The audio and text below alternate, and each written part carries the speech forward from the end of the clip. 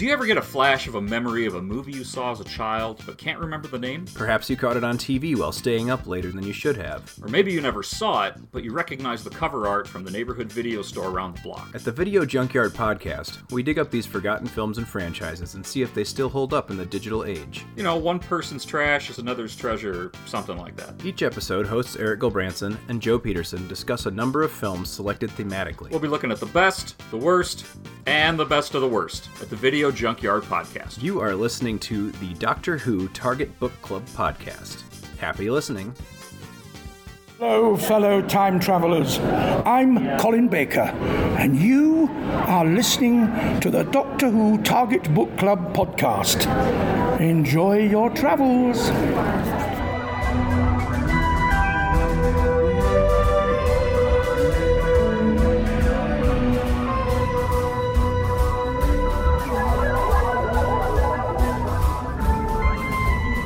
Hello, fellow time travelers, and welcome back to the Doctor Who Target Book Club, the podcast in which we undertake the haunting task of discussing in story order all the Doctor Who novelizations.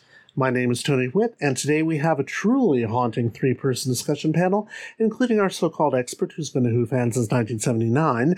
That would be me. There's also our intermediate-level casual fan who's seen several episodes but has not previously read any of the books until these podcasts, and this time it's Worthy Dalton Hughes. Hello, Dalton. Hello, hello. And finally, we also have our semi-casual fan, one who has seen little to none of the original series and has not previously read any of the books except for the ones we've done for this podcast. And this time around, it's the wise and witty Alison Fitch-Seyfried. Hello, Alison. Hello. If you like what you're hearing, please check out our Patreon page at patreon.com/DWTargetBC. Depending on the amount you give per month, you will receive, among other possible goodies, a randomly chosen BBC book, not a Target book, since we know you have walled all those up with your left arm. You'll understand if you've read this week's book. Just to say thank you for being willing to help us stay on the virtual air. And as usual, we'd like to thank our regular patrons, Bart Lammy, Rick Taylor, Toby Bingelsdorf, Jay Barry, the Video Junkyard Podcast, the Doctor Who Collectors Podcast, Hans Wax, Stephen Pickering, and James Sumnall. And we'd also like to give special thanks to Hans Wax for his help with some editing on this episode. We also have our Goodreads discussion group where you, the listener, can discuss upcoming books and previous podcasts. You can find us there at tinyurl.com/Y7KMASPR. In fact, we expect you to. We now present our latest installment of what we like to call Technically Target, with the novelization of the radio play, The Ghosts of N-Space. Without further ado, here are some fast facts. Doctor Who The Ghosts of N-Space, adapted by Bear Letts from his radio script that aired on BBC Radio 2 from 1/20/96 to 2/24/96, published by Virgin Books in February 1995. As of this recording in July of 2020, this title is currently out of print. It is available as an unabridged audiobook, 256 pages. This is officially the first novelization not published under the Target imprint, since it had by then been retired, mainly because there were no new stories to adapt at that point. It came out in the Missing Adventures range and was the only audio play to be novelized in that range. The other novelization, Downtime, was of a fan-produced video, and for those of you listening at home, yes, I know, a radio play was adapted previously in the Target range. We'll get there. We are covering it. It is a Target book. Now, if you were listening carefully there, you may have noticed a strange discrepancy in the dates. The radio play this book is based on was broadcast in 1996. The book itself was published almost a year earlier in 1995. No reason has ever been given for this. To my knowledge, and I'm sure someone will correct me if I'm wrong, there's only been one other instance of a novelization being released before the story aired, and that was The Five Doctors. The official release date of that book was only a day before its BBC transmission date, but both David Tennant and I got our copies more than a week before that, as he told me at C2E2. I remember getting a first edition of The Five Doctors in McDougall's bookshop in Paisley before the show had even been on TV. It came out, I think by mistake, a few days earlier.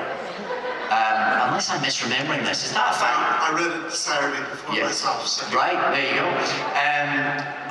So I think that became my favourite just because it was so exciting. By the time this book had come out, people had probably forgotten the plot, which is a shame, as there's actually a good bit more plot in the book than in the play. I also said this was out of print, but apparently you can still buy it for about $20 on Amazon, as well as some other missing adventures. So if you're looking to fill in some of the gaps in your collection, now's your chance. As with the last play, this cast includes a few names already familiar to Doctor Who fans.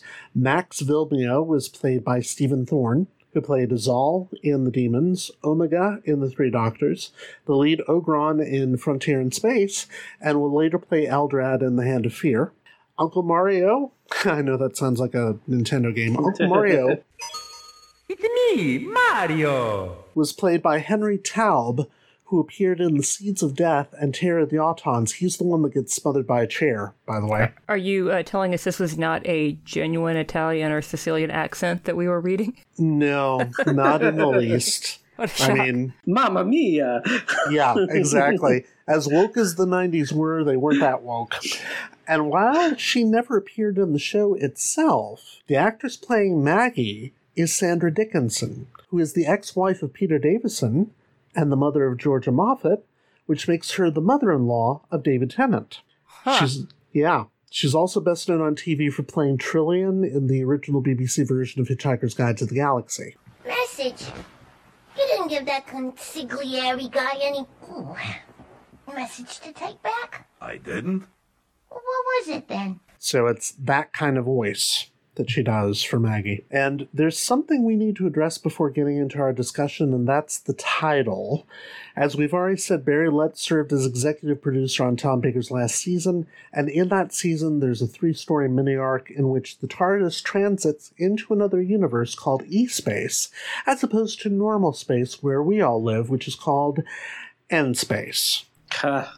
Yeah, exactly. I remember quite clearly how excited I was when I first started reading this book, thinking that it might somehow link back to those stories, only to discover that Letts uses the term N-Space here to refer to something entirely different, despite the fact that he was overseeing the very season in which the term was first used. So that's a little disappointing. In all obviously. fairness, I continually forgot the title of the book while I was reading it, and it was in my hand, so it's understandable if he forgot something from a few years earlier. Really? Oh, God. There's also an interesting thing. If you do the math, the dating of the comet's appearance means that the story takes place in 1975, which is going to be important later. So remember that. Not for this discussion, but several books down the line, the dates are going to come up. Okay. All right. Now let's just get the dramatic reading of the back cover out of the way, shall we? I'll do it this time. When the barrier gives way, this planet will be flooded by all the evil in N-Space. At the moment, I have no idea how to stop it. Sarah Jane Smith, on holiday with her chum Jeremy in a bad case of writer's block, is amazed to find the Brigadier in the same part of Italy. He is there to help a distant relative whose tiny island home has been threatened by American mobster Max Vilmio. When the ghosts that haunt the island's crumbling castle are joined by less benign specters, the Brigadier summons the Doctor, who discovers that the whole of mankind is threatened by the plans of the ruthless Vilmio and his mysterious hooded henchmen. So, first impressions. Allison, what were your first impressions for this one? That it was 377 pages long, and I've already ranted about this on our previous installment. Yes, you did, actually. I think I took you to task over the length of it. And yes, it is actually a scan in front of instead of an OCR. Well, there was actually some evidence in here that it was OCR. There were a few artifacts. Scanning, yeah. But yes, but it was still plenty. Yeah, that's true. It is probably the longest book we have read to date, because I think The Plotters was shorter and much more enjoyable than this, even though I'm selling this one short. Dalton, what was your first impression? I wasn't sure quite what to expect. Ghosts, I thought it was going to be spookier. I thought it was going to be something more than what it was. And what it was kind of meh to me. Yeah, I don't know. I thought, as I'm used to, I thought there was going to be some kind of scientific explanation for things other than maybe not even a theological, but just a more straightforward answer. Like, I thought the ghosts may have been some kind of experiment or something that science could explain more than it just being like, yeah, they're real. They're ghosts. Yeah, that Doctor Who actually comes down quite hard in this story on the question of whether heaven and hell exist, and the answer is yes, but. Yes, but. Yeah. Yeah, which is just bizarre. That's about the weirdest, probably the most significant thing about the story, and it's something that people tend to miss in the general crappiness, is the fact that it is Barry Letts, who is the show's resident Buddhist, coming down on the side of whether heaven and hell actually exist in a very, very specific way, which is just odd. Yeah. Is he actually a Buddhist, or he just read a book about it once? Because it seemed very cut-rate California Buddhism to me. He was very much a Buddhist. As a matter of fact, not the next story, but the next one after that, we're going to get a story that is absolutely chock full of Buddhist themes, and that is specifically because Letts co-wrote it. And yeah, there's no indication that by 1995, 1996, whenever this went out, that he had gotten away from those beliefs, even though, as some commentators have pointed out, this story has a very specifically Catholic version of the heaven and hell dichotomy, to the point that it actually has something approaching a purgatory as well. It's just not named in the text. How so? Because I was actually thinking it was more of a Buddhist take of, these people are only suffering because they believe that they deserve to suffer, therefore they do suffer. Yeah, and yet, in fact, I don't remember which commentators said this about it, but I do remember reading somewhere that it felt like a very Catholic take on it. And of course, I'm not a Catholic, so I don't know for sure. Hopefully somebody listening to the show is. You never know. But since we're all godless pagans otherwise. I think maybe an idea that the people who were suffering had a Catholic belief in heaven and hell, therefore that's what they were experiencing, is how I read that. Yeah. I don't think that this would pass the sniff test for any known form of Catholicism I've ever encountered. Well, in that case, maybe I should back off from that, because it's not my belief at all. It's the belief of whoever the commentator was that I read. It might have been the Online Discontinuity Guide where I picked that particular nugget. I think there's a point there, but that maybe it's taking what we think of as a Catholic form of heaven, hell, and purgatory, because that's what the people who have died that they're encountering expect it to be. Yeah. Rather than that's the basic nature of it. I was thinking specifically, when I was thinking that it had its own version of purgatory, about what happens to the girl, and I've already forgotten her name. I've cleansed my palate. Louisa, thank you.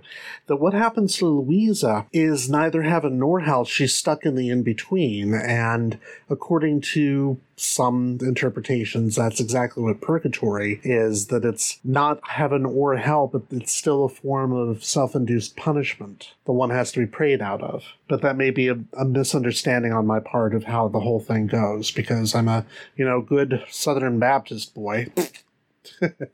As if. So there's that. Mm-hmm. This story is also extremely significant for two things. One, that we get words like tits and chicken shit Yes. in it. And boobs. Although I did appreciate that Jeremy has a sort of thrill of naughtiness that he even thinks the word boobs. Yes, and the immortal line didn't come here to deal with some mafioso with cow shit between his toes, which is the most visceral line I think we've gotten in a very long time, and it's coming out of Barry Letts, for crying out loud. It's very much more a PG-13 novel than we're used to reading, although yeah. I'm trying to remember the title of the last Letts one we read was similar. Yeah, well, that's the 90s for you right there. Yeah. Well, and I was thinking about how very 90s these books both were, and I don't mean that as any sort of an insult, just a very different flavor than the ones we've read that were from the 70s and early 80s. But I'm thinking about the age of the audience reading this. Oh, yeah. Yes, Doctor Who was continually in reruns, and there were new kids watching it all the time and discovering it, but that it was perfectly reasonable to assume that for a book about a 70s Doctor that came out in the 90s, that it would be mostly a teen and adult audience in a way that that assumption wouldn't necessarily have been in place for the Target books we've read that came out, mid-70s to mid-80s. That's exactly right. The intended audience for the Target books that we've been reading would have aged out of them by this point, even though obviously we haven't. But they would have been, as I was, in my 20s in the 90s, and most of the people writing for those book series were in their 20s and 30s. And then you had old hands like Letts and Terrence Dicks and Nigel Robinson. But I think Nigel Robinson wasn't much older than 30 at that point either. They were the only ones really from the original series writing for either the New Adventures or the Missing Adventures, which is kind of why we get Jeremy Fitz-Oliver coming back not once but twice in the later books. Luckily, we won't be reading those unless we decide to go into the BBC books later, and I don't know, I may be dead by then. So probably from... Oh, hang on, I want to hear what Tony's going to be dead from. Probably from... I was going to say heat stroke. Because, of course, lack of AC here in the room, but that's fine. I was just going to say something else that kind of we get that we haven't had in a while is this book is a lot more violent. Yeah. In its descriptions of what's happening to the characters, but also the things that are happening to the characters. Hearing about Maggie's childhood and her relationship with her father, it's a lot more serious material than we've really had. Well, and also very much of that era where it's common to have an origin story of, usually it's a villain who is made sympathetic with the revelation that they were an abused child. And I was actually curious to see if she would go in the direction of becoming a full-on villain after that revelation, and she arguably does. Not a full-on villain, a victim of sorts as well, because she's possessed, but... No, I was just going to say, at that point, I mean, when she becomes possessed by the End Form, it's especially the way it's presented in the book, because in the book it's not only presented as possession, it's presented as a sexual act that she invites. She's less a villain at that point, more on the hero's side, essentially. What I was going to argue is that of any of the characters in this book, probably Maggie is the best drawn. Mm-hmm. And she's drawn in the sort of way that he was trying to do with, I'm trying to remember her name, Anya? Was that the name of the character that we got all the italics in the last book? Yes. Yes. Yeah, Letts was trying so hard to develop that character into something interesting, and it just sat there on the page like a bunch of italicized squibbles that we could easily skim over because they had nothing to do with the plot. Whereas here, when you listen to the radio play, you get a little of that from Maggie, but she seems to do a sudden face turn only brought on by Max beating up Jeremy, which of course all of us want to do by this point. And the book actually fleshes that out and gives her a reason for wanting to save him and wanting to do that heel turn in a way that the radio play just doesn't allow. So that's one of the parts of this book that I actually appreciated and enjoyed, is his characterization of Maggie. Yeah. Well, what he did that I liked was that he has this absurd, over-the-top Betty Boop image of the dumb blonde, and then shows that she's actually not a femme fatale shrewd blonde, but that she's very smart about surviving. Mm-hmm. In a way that I thought worked very well for the character, to the point where I found it disappointing that her final demise had to be so sexualized, because what was interesting about her is when we got some sort of internal glimpse that this is a gig, this is a job, the gun mall job, she behaves this way because this is how she gets what she wants, not just as a career move, but also how she protects herself, how she stays alive, that this is how she's been conditioned to be able to survive. And the ultra-sexualized image is a tool that she uses, but I felt like the extreme sexualization of the possession and death at the end made that the reality instead of the tool, in a way that I found disappointing. Now, you say the sexualization, well, obviously the possession was sexualized, but you also say that the death was sexualized. In what way? I just thought it was supposed to be very titillating, sort of the gorgeous woman with the beautiful boobs bursting into flames. And the entire possession was so hot and heavy in a way that no one else's possession was. that I felt it took us from that sort of interesting perspective of instead of just looking at her, because there's so many physical descriptions of her, titting about. so many. Well, it's meant to be, I think, over the top comical, but then we do get these glimpses of her perspective on things. It humanizes that a lot. Yeah. At the end, the possession and death scene, the way it was presented, seemed to betray that and go back to just purely viewing her as a purely sexual object instead of that being a performance that she uses. I see. But you're right. For most of the book, she's, to coin a phrase, incredibly titty. But yeah, by the end, it does have that feel to it, doesn't it? Which makes the other female characters in the book and their depiction... Well, he very much does, virgin and whore with Louisa and Maggie. And I think he tries to bring some interesting things to it. And that's why it's kind of disappointing when he sort of drops those interesting things with the ends of the characters. Well, and Maggie's death, in a lot of ways, draws a parallel to her own mother's. And, yes, yeah. Both of them being killed by the men that they loved. Oh, yeah. So there's a darkness there that's holding shadow over her. Oh, absolutely. And for that matter, Louisa's death is brought on by the man that she loves as well, because this all happens because of Giovanni or Giuseppe or whatever the fuck his name was. That she ends up in that loop of death because she falls for a guy, and he obviously, even though we never see him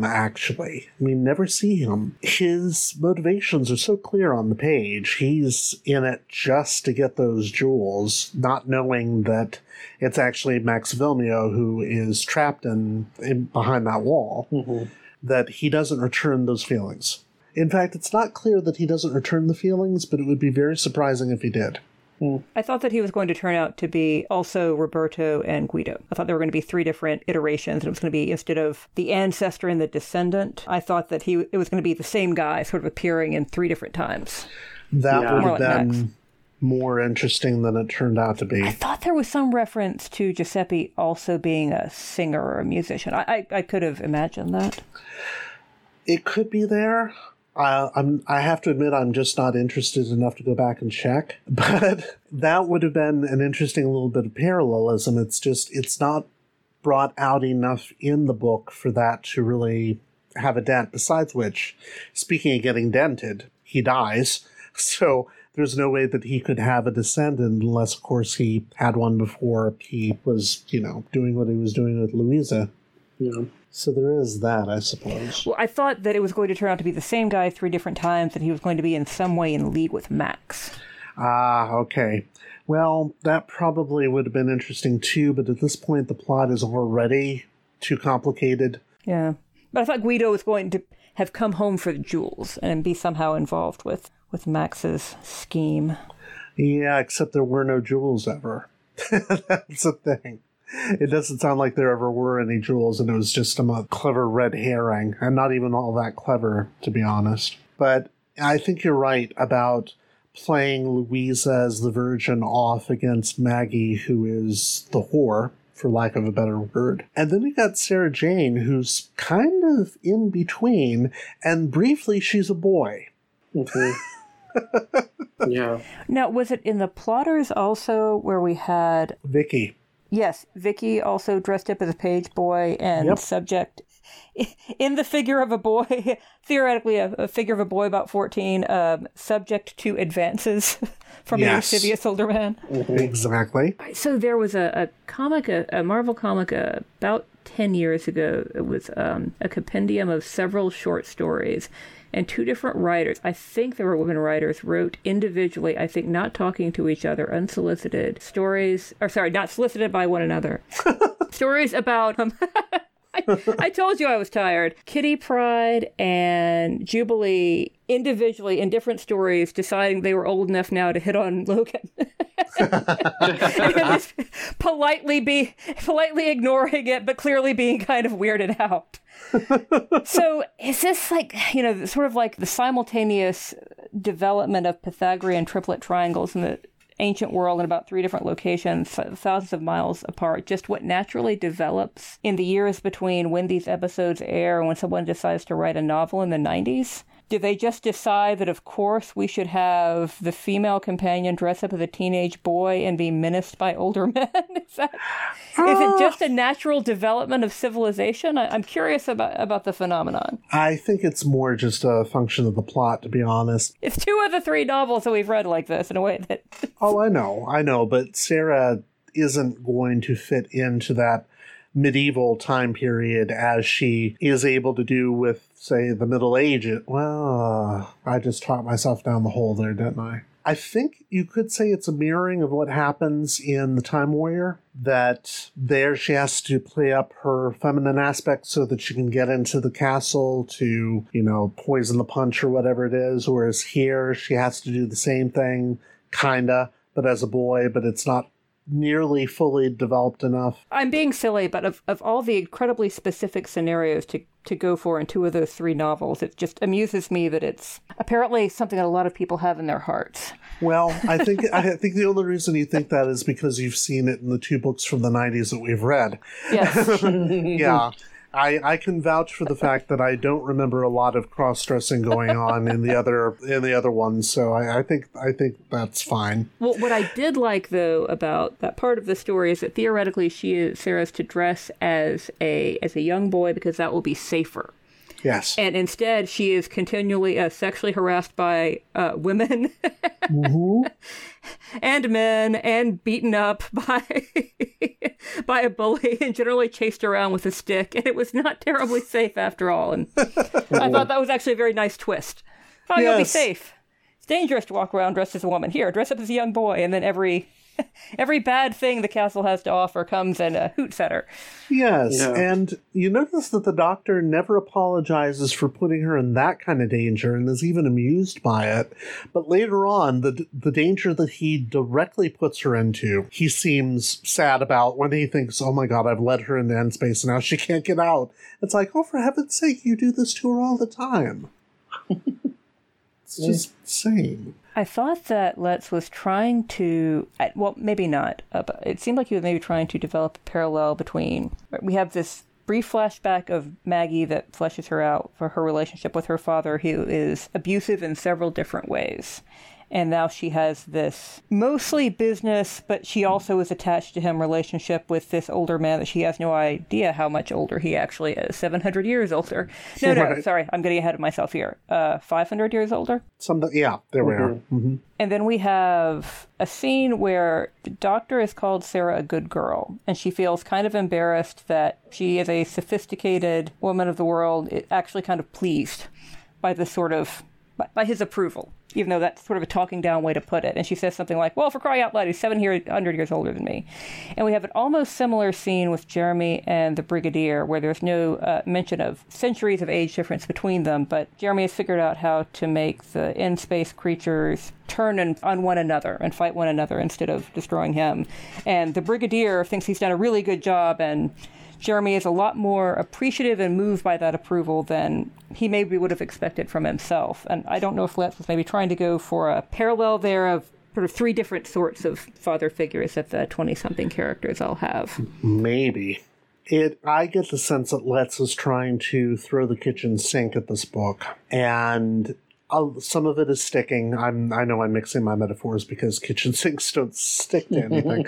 But some of it is sticking and some of it isn't. And if he's doing something like that with father figures, it's just it's doing it accidentally. So I thought they were indicating that Maggie's actual father and this lover who is who she has kind of gross parallels with that relationship with, ultimately bring out the worst in her. And that the Brigadier and the Doctor bring out the best in Jeremy and Sarah, even though they're not actually trying to have that sort of relationship with him. Oh. But it's also not quite there, so I might be seeing things that he didn't intend. So there's a little too much there for there to be nothing, and there's not enough for there to be something.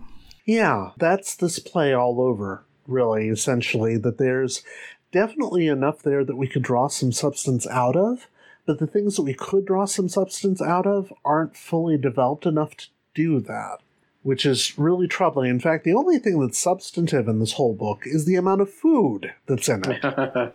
Which is his thing, but I enjoy it. That's Oh, God, you cannot get out of a Let's book without feeling hungry, because in every single chapter, they are eating, and they are eating things that are described in loving detail. In fact, far more than some of the characters are. When are we going on our Mediterranean vacation together is what I want to know.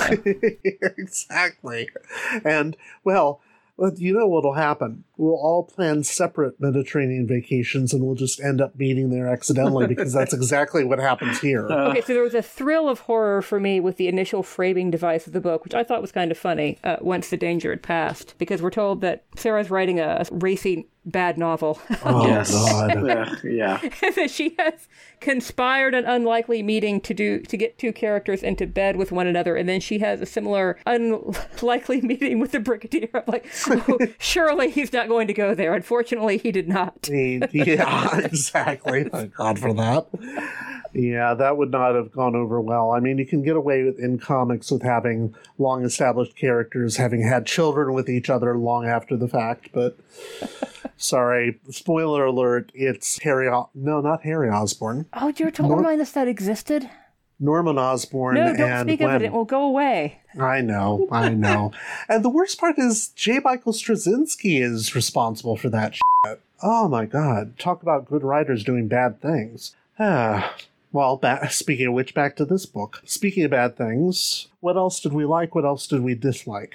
I actually think his style is a lot of fun. And even though it's fatiguing at times because he's so impressed with his own cleverness, a lot of it is very clever and fun and effervescent and in the mood of, their summer vacation or summer halls or whatever the correct terminology is. Right. And I thought it was... So many of the ones that we read much heavier, more social themes to them, that it was nice to do something that was just sort of a zany Scooby-Doo, zipping about in boats, eating good charcuterie story. There's definitely that, yes. Yeah. How about you, Dalton? I don't know. Like I said, I don't know if the plot just felt too long for me. Like, having them be in current day Italy and then going to 1818 and then back to the current day and then to, what was it, 1492-ish. Yeah. There was a lot of the back and forth and kind of the Doctor putting things together slowly and it being drawn out over these 3 different time periods. I don't know. For me, it did not really gel. Mm-hmm. In the end, with him realizing that it was the comet that was the thing that was dragging this out and making the crack appear, it just, I don't know. It felt super long. I feel like if this would have been a much shorter book, it would have fit together easier for me. But a lot of the instances of them going to the different time periods just seemed like there was a lot of nothing going on. Right. And I think a lot of that is a function of the fact that this is a novelization of an audio drama.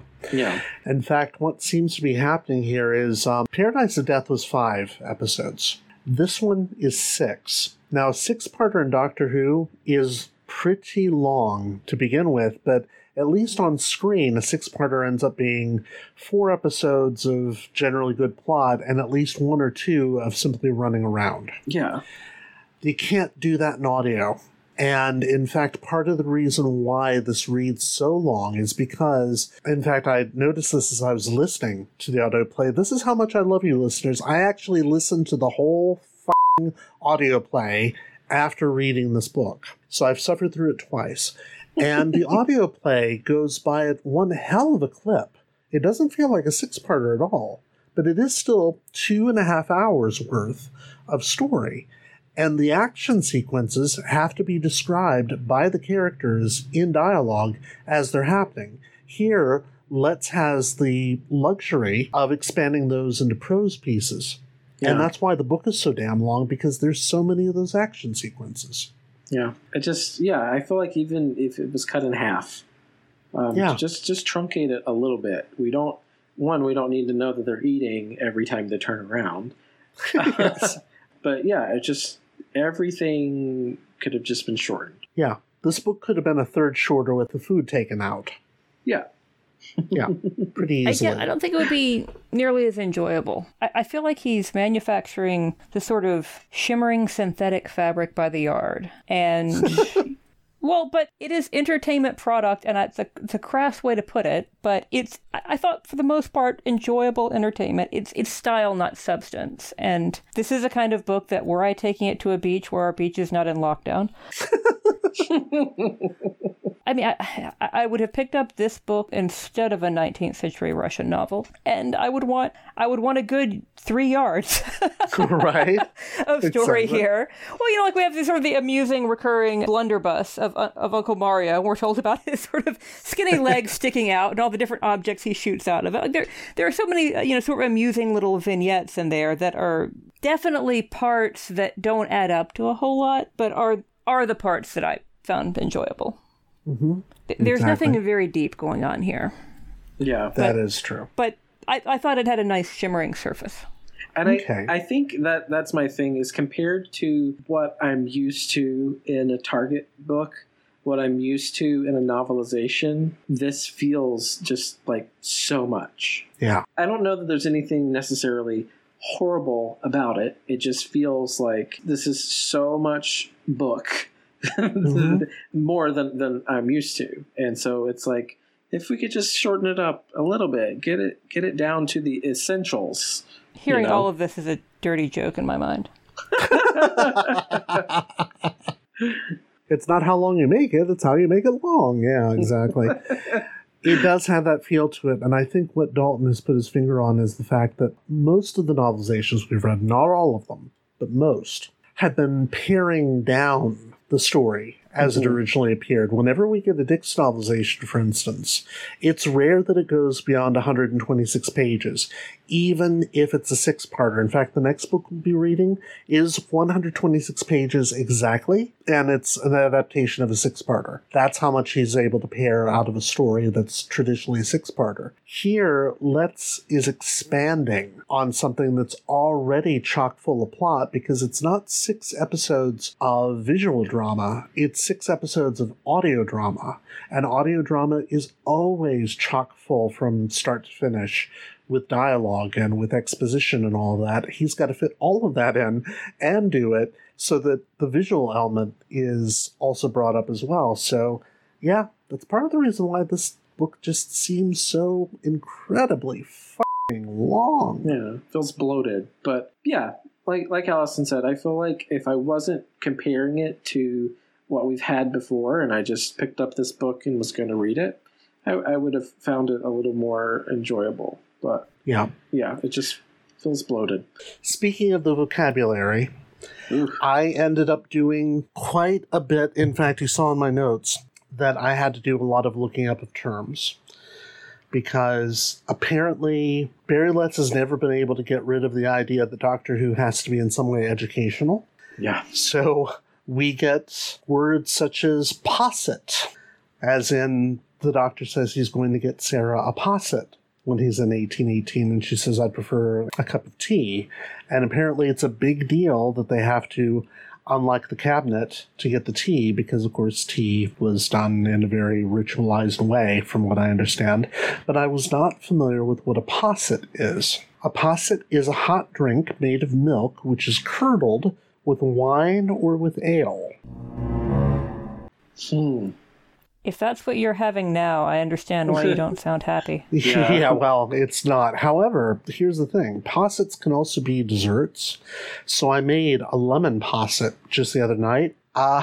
Unfortunately, the way you're supposed to make it is with heavy cream and sugar and lemon juice. And what I didn't realize is that it's the crystallization effect of the sugar that causes it to set.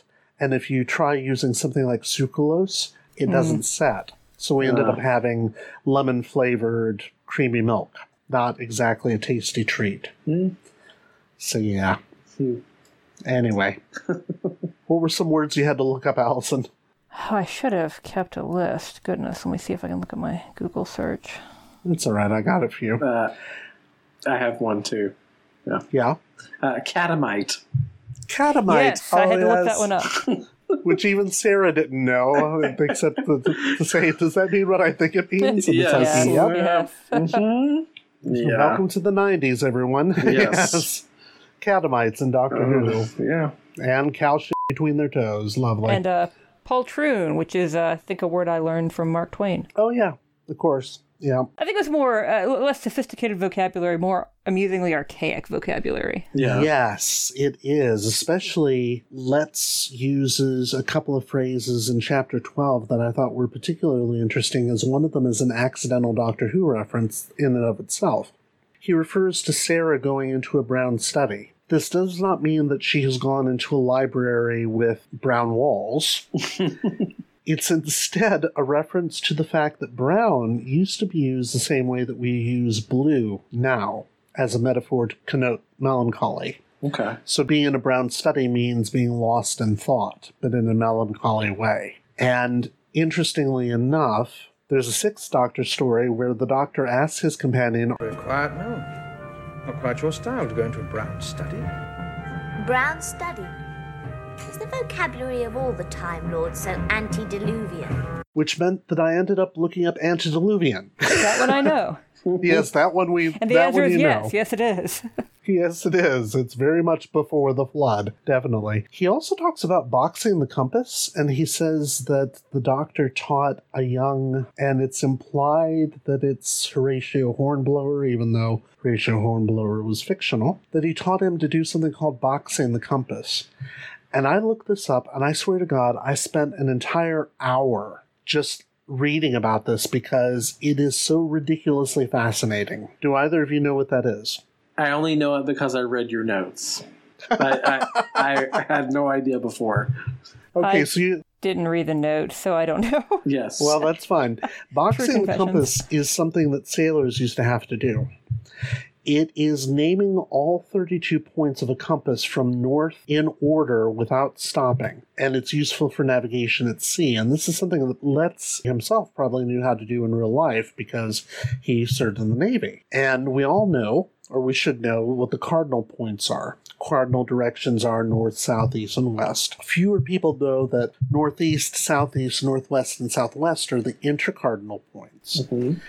But then you get half points, like north-northwest and south-southwest, which sailors would probably say south-southwest, which is where that comes from. And then you get quarter or by points, like northeast by north and south by west, and all 32 points correspond to a different degree on the compass. So northwest by west, for instance, is 303.7 degrees on the compass. So when you box the compass, you're going through all those different 32 points. Of course, these days we don't have to because we got GPS. But yeah. Interesting, because I never knew what that meant when prepositions got involved. Yeah, that's exactly what it is. It's different points on the compass, and it gets increasingly more exact as it goes, which it would have to. I mean, if you're navigating at sea, you would have to know, especially early on, where those points were. But these days we don't have to because of, GPS. Anyway, sorry about that. It tells you something that's one of the most interesting things I found about this book, is having to learn something like that. I guess compared to the last Barry Letts that we read, it didn't bother me here that everything sort of came to nothing in the end because it was always building to that. Whereas, well, and I don't mean that as an insult either. Like I said, I keep using the term frothy, but I don't mean that as an insult either. It's, except for the occasional excruciating death, it's a much lighter story. Yeah. With some great little monster designs in it.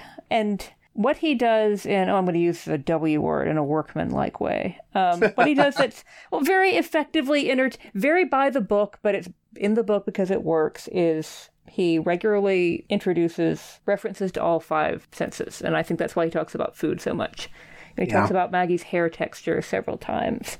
He talks about smells. He talks about tastes. He talks about tactile experiences. And he doesn't pretend to be going anywhere this time. I mean, it's, like I said, it is a Scooby-Doo, and he doesn't pretend that it's a more profound statement on society that doesn't actually resolve or coalesce into a statement quite at the end.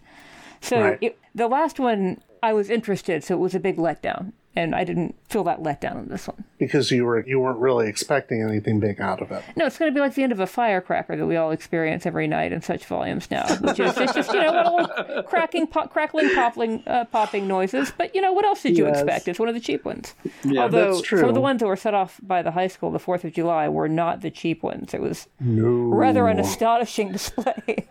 Yeah, let me make that clear to the listeners. We're recording this on July 8th. Originally, we were going to record it on July 5th. Luckily, we didn't, because the fireworks were still going off the night of July 5th, and they were quite loud ones. Wasn't this a national phenomenon that since all the big municipal shows were canceled this year, that there's a much larger than usual secondary market for professional grade fireworks you usually can't just buy as a civilian?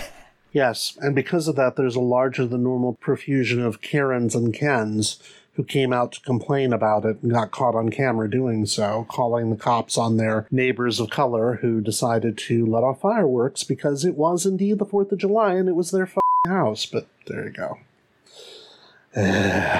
God, sorry. A little annoyed with everything going on in our country right now. Anyway, 1975 or 1996 or whenever this damn thing was going on. I find it interesting, speaking of just oddities in this book, things that you thought were going to go somewhere, that Sarah starts off this book writing a very bad romance novel.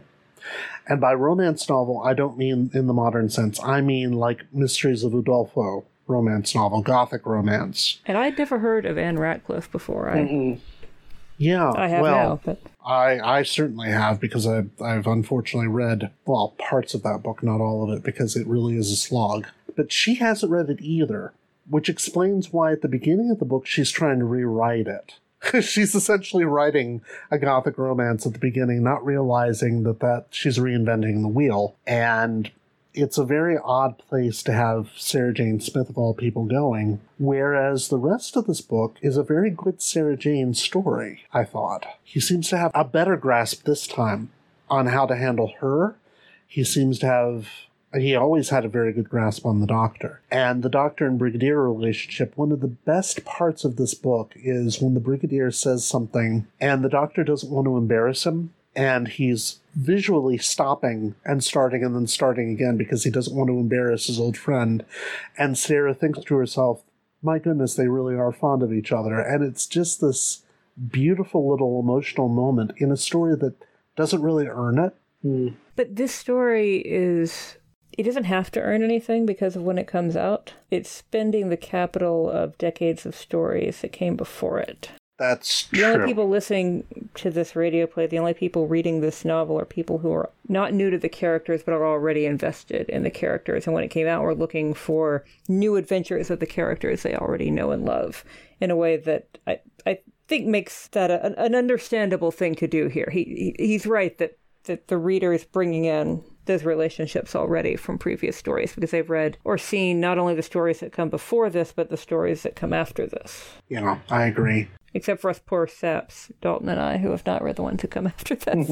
Well, not yet. And that's fine. Well, you've kind of read them already because this is your introduction to what those later stories are going to be like. And in some degree, it's very much a sign of its times because you get all of that backstory for the Brigadier, which is very good, by the way, but Letts himself is going to accidentally contradict it with the next book he writes. He's going to have pinned down the Brigadier's age as being totally wrong in the next book, which is crazy since he was the one that did it. But there's a lot of this sort of thing going on. Later writers are going to pin down exactly why it is that Sarah Jane blushes when the Doctor says something along the lines of, well, they all have things that they are still working out about their lives after death. And she says, oh, well, I don't have anything to regret like that. And he says, don't you? How lucky of you.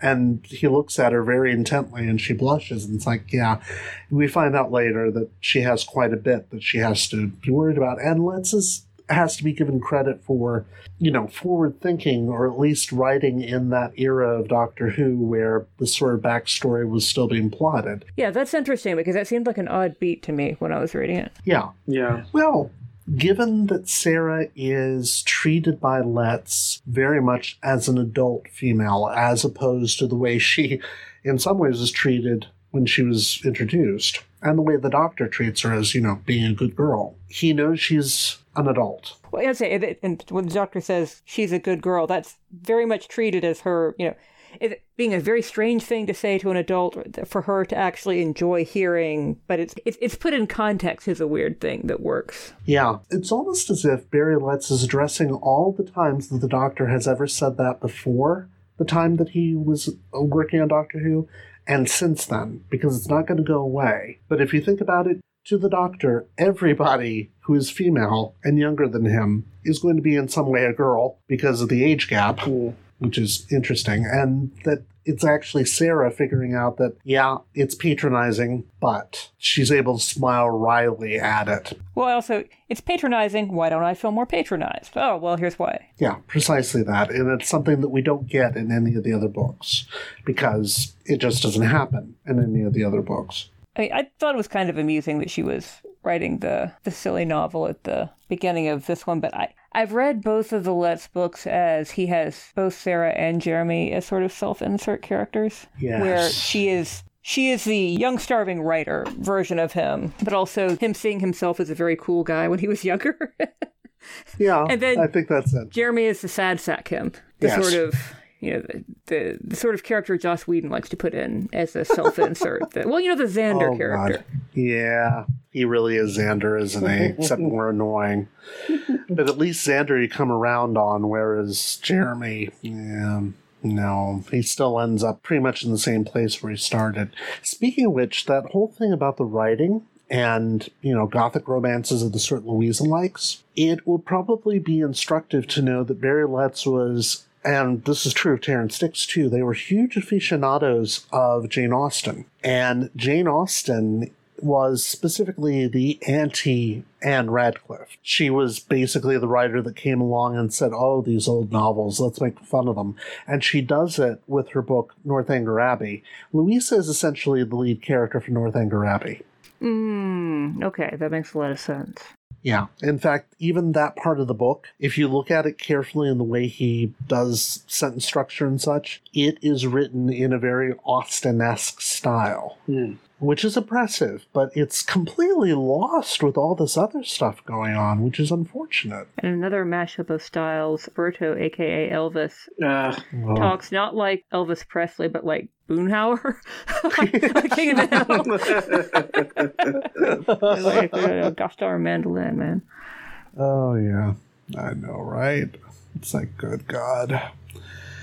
Yeah, and then you find out that the Elvis impersonator actually has a purpose being in the book because he ends up being the heir, which saves the Brigadier from going totally Italian, because we never knew the Brigadier was Italian before, even though this is why this isn't all that far out. The tradition of British Italians is not that far from us. We've had a Doctor played by one, Peter Capaldi. Yeah, it's like, yeah, okay, that does make... In fact, Scottish Italians, which Peter Capaldi also is.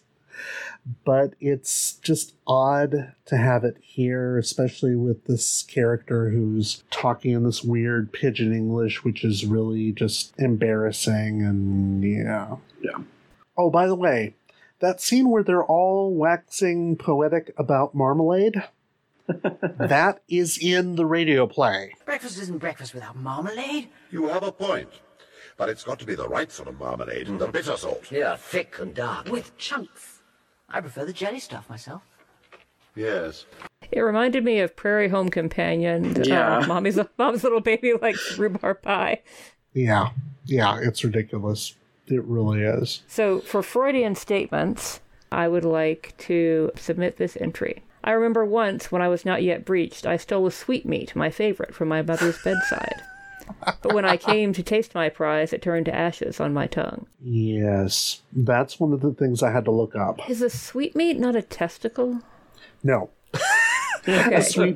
No. A sweetmeat is a very old-fashioned phrasing for a candy. I mean, it's come to mean anything like a boiled sweet or something like we would call them jawbreakers. Okay. But in medieval times, a sweetmeat probably would have been it was like a cake. That's a little better than what I obviously how I interpreted it. Because my first thought was, man, of all the things, of all the foods to put in there, and also, who keeps meat just on their bedside table as a snack? Yeah, that would be very nasty, indeed. Allison, I'm familiar with what you're talking about, and I cannot think of what the actual phrase is. But I thought it was sweetmeats. There is something that is, it's like livers. Oh. What is it? Tony, you have ordered them and eaten them in front of me at my birthday one year. Oh, that's right. I thought it was... Well, we can cut all this out, right? No. Let's talk about it. We need to... Believe me, it'll be easier just to leave it in. You're right, I did. What was it? Sweetbread. Sweetbread. There we go. Yes. Okay. Yeah. I request that my idiocy perhaps be edited out if you're feeling kind, but I cannot require it. No. Yeah, so you would understand my... that being memorable in my mind when I read that, thinking of sweetbreads. I did indeed eat sweetbreads in front of you, but that's not the same thing as sweetmeats. Yes. No.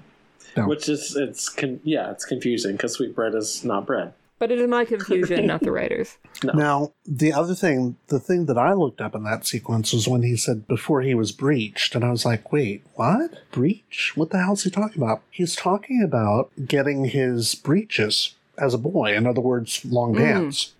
Which we know as breeches. Yes, exactly. Because it was tradition that carried on well into the 19th century and part of the 20th, that you essentially dressed boys in girls' clothes until they were like 4 or 5 or 6 or whatever. Sometimes they never came out of them. But to be breeched is to put on breeches. Okay. So yeah, that's what that is.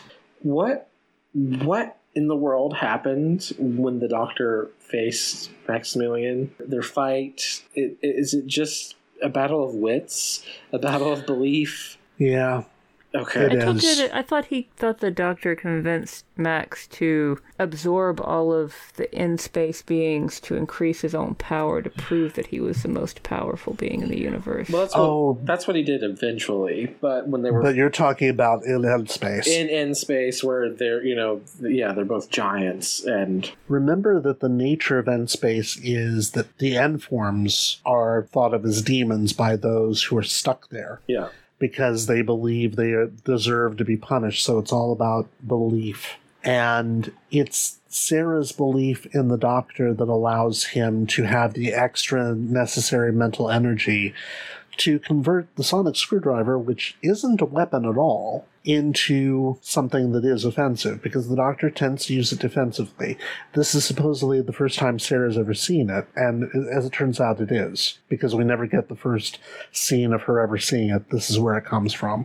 And my interpretation of it is Max, being from medieval times, thinks that he is the devil. And thinks that he has dethroned Lucifer and Beelzebub and Mephistopheles and whatever other names the Prince of Lies was going by at that point. Right. And the Doctor has to face him on those terms or else he can't defeat him. That's my interpretation of it. Okay. Which is why the Doctor ends up having to fight him with a sword. Because that's the only thing that Max is going to see as capable of defeating him is this great big... massive angelic sword that can only be imagined if the Doctor thinks of it as one. Something like that. I don't know. I kind of got lost at that point myself. Okay. I thought it was some manifestation maybe of not guilt on Max's part, but viewing himself as evil in the same way that those who were suffering in space were suffering because they believed it would happen and they believed it deserved it, that he believes that he should be fought the way one would fight the devil, and so he saw weapons turned against him because that's what he feels on some level he deserves. Yeah, it would have to be the flaming sword of, our Lord Savior Jesus Christ, who's going to come on Judgment Day and smite everybody with a sword that he will pull out of his mouth, according to Revelations. But yeah, something along those lines, I think. Okay. That Maximilian believes that is how the only way he could be defeated is by somebody who is like that, I guess.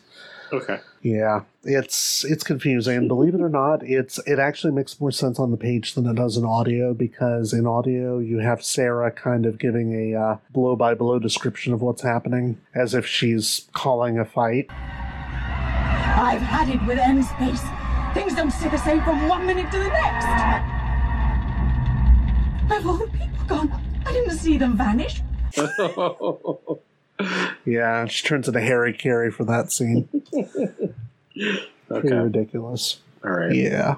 So, by the way, there is a weird reference in this book. Sarah talks about a sub-lieutenant who called her old thing, and it seems to be a reference to the next new companion, who's going to be Harry Sullivan. But it just couldn't be him because there's no indication that she ever met Harry Sullivan before this story, so it's not clear why Barry Letts would have done that, except maybe to prefigure that old-style sailors of the sort that Harry Sullivan are would be most likely to call a young thing like her an old thing. I don't know, but it's in there.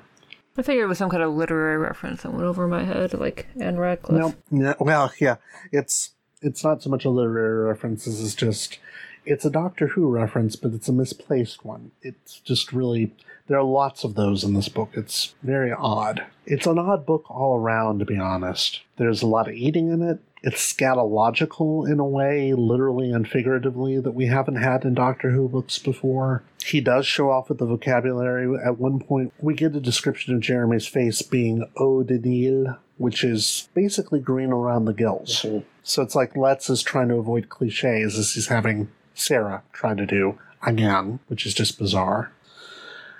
I don't know. In fact, the online discontinuity guide in their final thoughts on this book essentially say that it's just odd. It is an odd story. It doesn't quite fit in with the 1990s. It doesn't fit in with the time period that it's meant to be part of. It doesn't feel like a Letts era story at all. It's just very strange. Doesn't fit in the 90s in what way, did the person say? Well, because that's what it seemed to me. It was extremely 90s and sort of best and worst way. It is extremely 90s, but it's 90s as seen through the eyes of Barry Letts, which is going to be, understandably, a very different experience than the 90s seen through the eyes of just about any other Doctor Who writer from that time, and it's one of the things that marks the difference between the books that were written by older writers and the ones written by younger ones. This one's trying to be edgy and adult in a way that's a very aged concept of what edgy and adult is. See, I felt the opposite, that it was kind of writing it wearing sneakers, and like those huge 90s sneakers, blazing white, and was trying to write something more mature, but is like an 18-year-old's idea of mature that's actually just more swears and use of the terms boobs and tits and, you know, some more explicit monster violence. It's actually sophomoric in a way that's perfectly viable. Like I said, I'll go back to the term entertainment product, but it's not especially sophisticated in the way that, you know, he might think it is. Right. And I think we're essentially saying the same thing about it, and unfortunately it doesn't really reflect well on Letts either way, but it does feel like he's saying, oh, this needs to be edgy and hip, and now not realizing that hip is a term that hasn't been used in several decades. And it's got that same sort of disconnected feel to it, like it's written by somebody who doesn't quite understand the language. I felt that about his attempt to do different kinds of accents. I don't feel like reading this in 95, it would have, I think it would have felt like very of the moment humor of this kind of humor, not edgy humor, but just sort of, you know, screwball comedy humor. Yeah, just a little bit. Just a little bit. How old was he when this was written? That is a very good question, and I knew you were going to ask me, and I should have looked it up. In fact, let me look it up right now. Barry Letts was born in 1925. Holy cow. Okay. Yeah, well, there's a Harry Carey reference. Holy cow. Yeah, exactly. He would have been 70 when he wrote this. Wow. Yeah. All right, then I'm actually reasonably impressed at how he changed with the times. Even if I call it dated 90s style screwball humor, it's still very much 90s screwball humor. It's not 50s, it's not 60s, it's not 70s. There are elements of 50s in it, but not strongly. Yeah, he's kept up with the times, but there's still a little bit of a disconnect in realizing where Doctor Who has gone, and it does read a bit like somebody who has heard that, oh, they're swearing in the Doctor Who books now. I guess that's something we can do now. Not realizing that it doesn't have to stop at the scatological. Not realizing that books written around this time are having Doctor Who companions have sex in the books. which had never been referenced before. And so you get things like the Catamite joke, and you get things like cow shit between their toes, and you get things like the Doctor saying damn, which, believe it or not, is, for that time period, kind of controversial. I mean, of all the doctors, you'd expect the Pertwee Doctor to probably trot out a damn every once in a while, but he never did in the show, and he never does in any other form of Doctor Who media. And yes, before anyone takes my head off, I did remember after recording this that there was a missing adventure that featured the Third Doctor in which he pretended to be a member of a club and at one point let rip with a damn. But again, I can be forgiven for forgetting that, can't I? I mean, how many of the missing adventures really are all that memorable? So it has that weird kind of disconnected feel. A little bit. And yet he's still having characters say things like "gone for a Burton," which is another thing I had to look up. What does it mean? It's a gentle way in World War II of saying that a member of the RAF had been killed in action.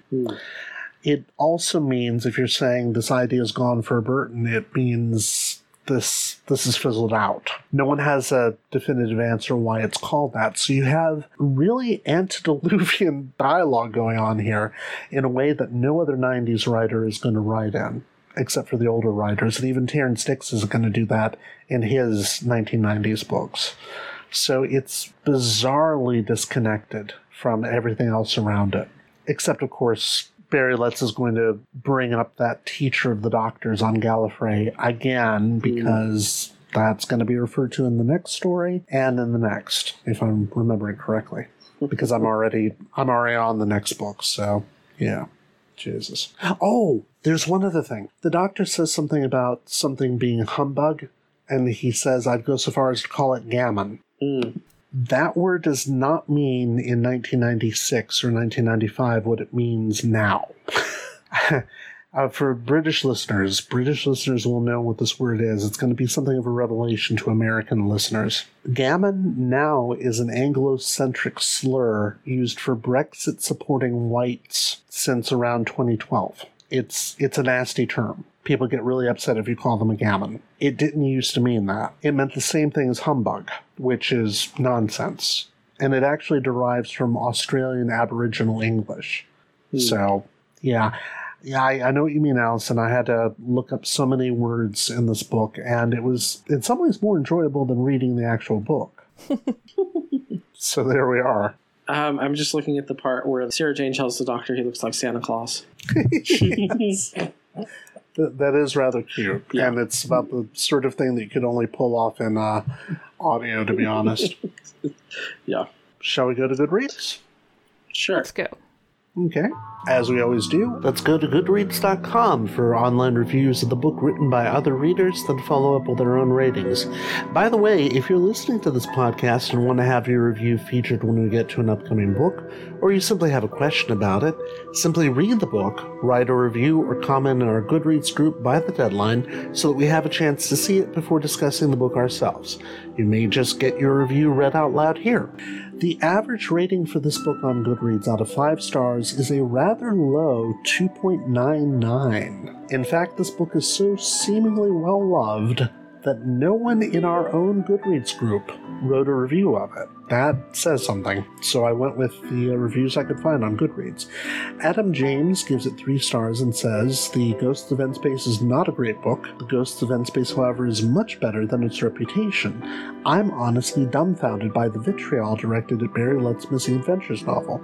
This is a classic Doctor Who story, which was the mission of the Missing Adventures, with goofy characters, an over-the-top anime, and some convenient plot contrivances. How is any of that different from most other Doctor Who novels? I think we can all agree that all of us would be better off without Let's use of the word tits in a Doctor Who story. Just, don't Barry.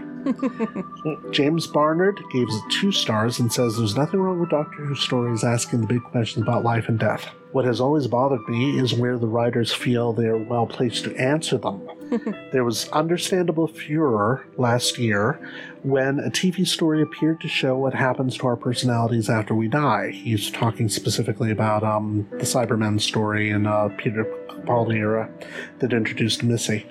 But that was revealed as a sophisticated confidence trick by that serial's villain. There's no such ambiguity here, and space is, we are told on no uncertain terms, where we go when we die. My real concerns about this approach really aren't helped by the confusion between Let's null space and the end space of the TV show's season 18, on which Let's worked as executive producer.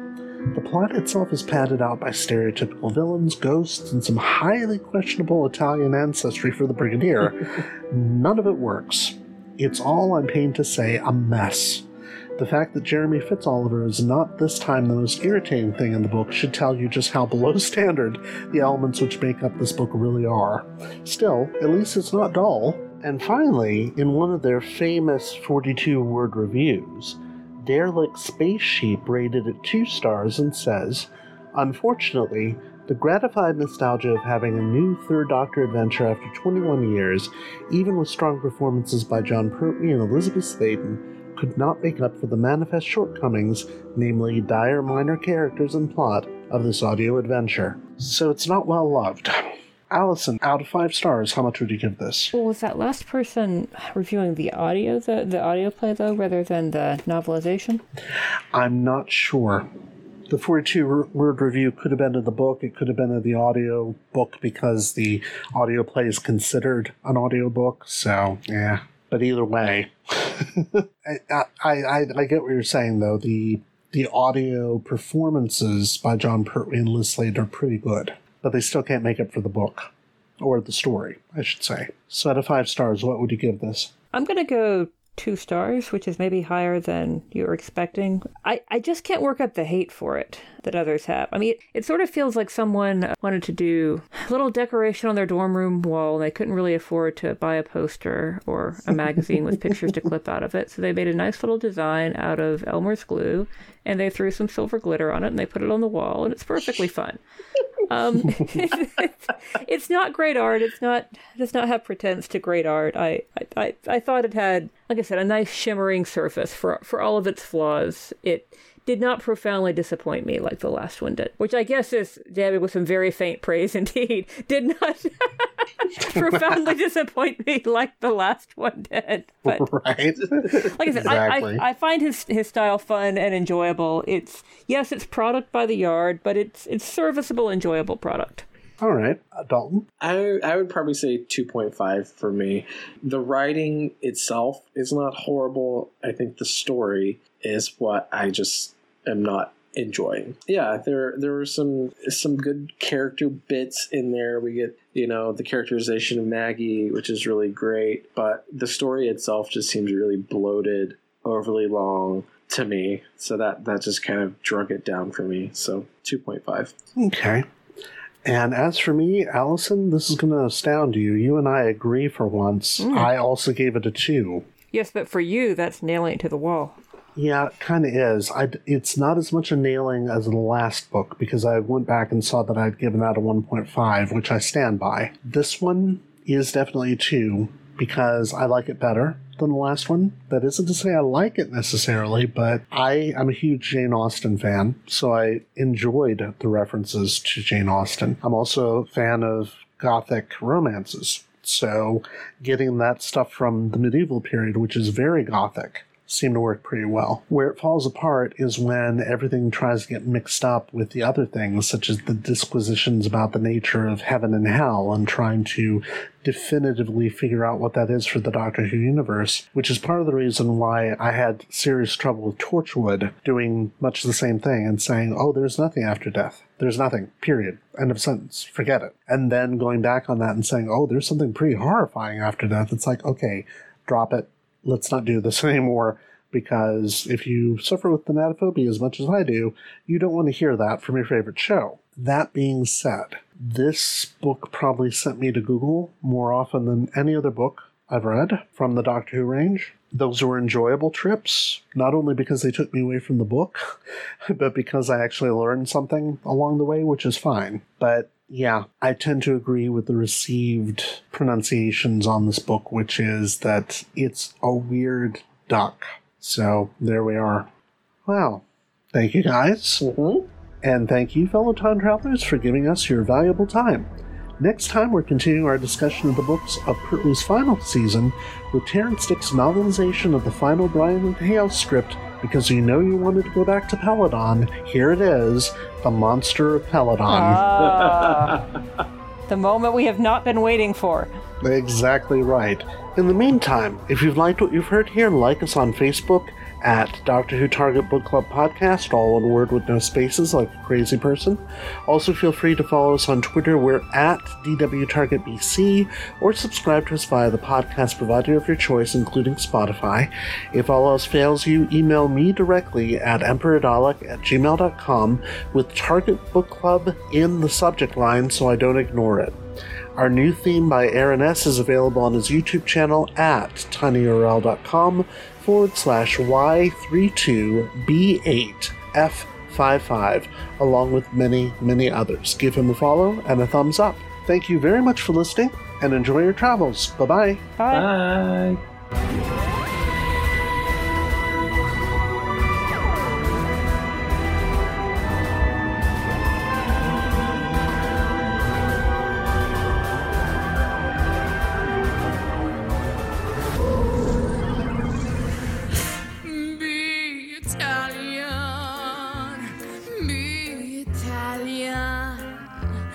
When you hold me, don't just hold me, but hold this.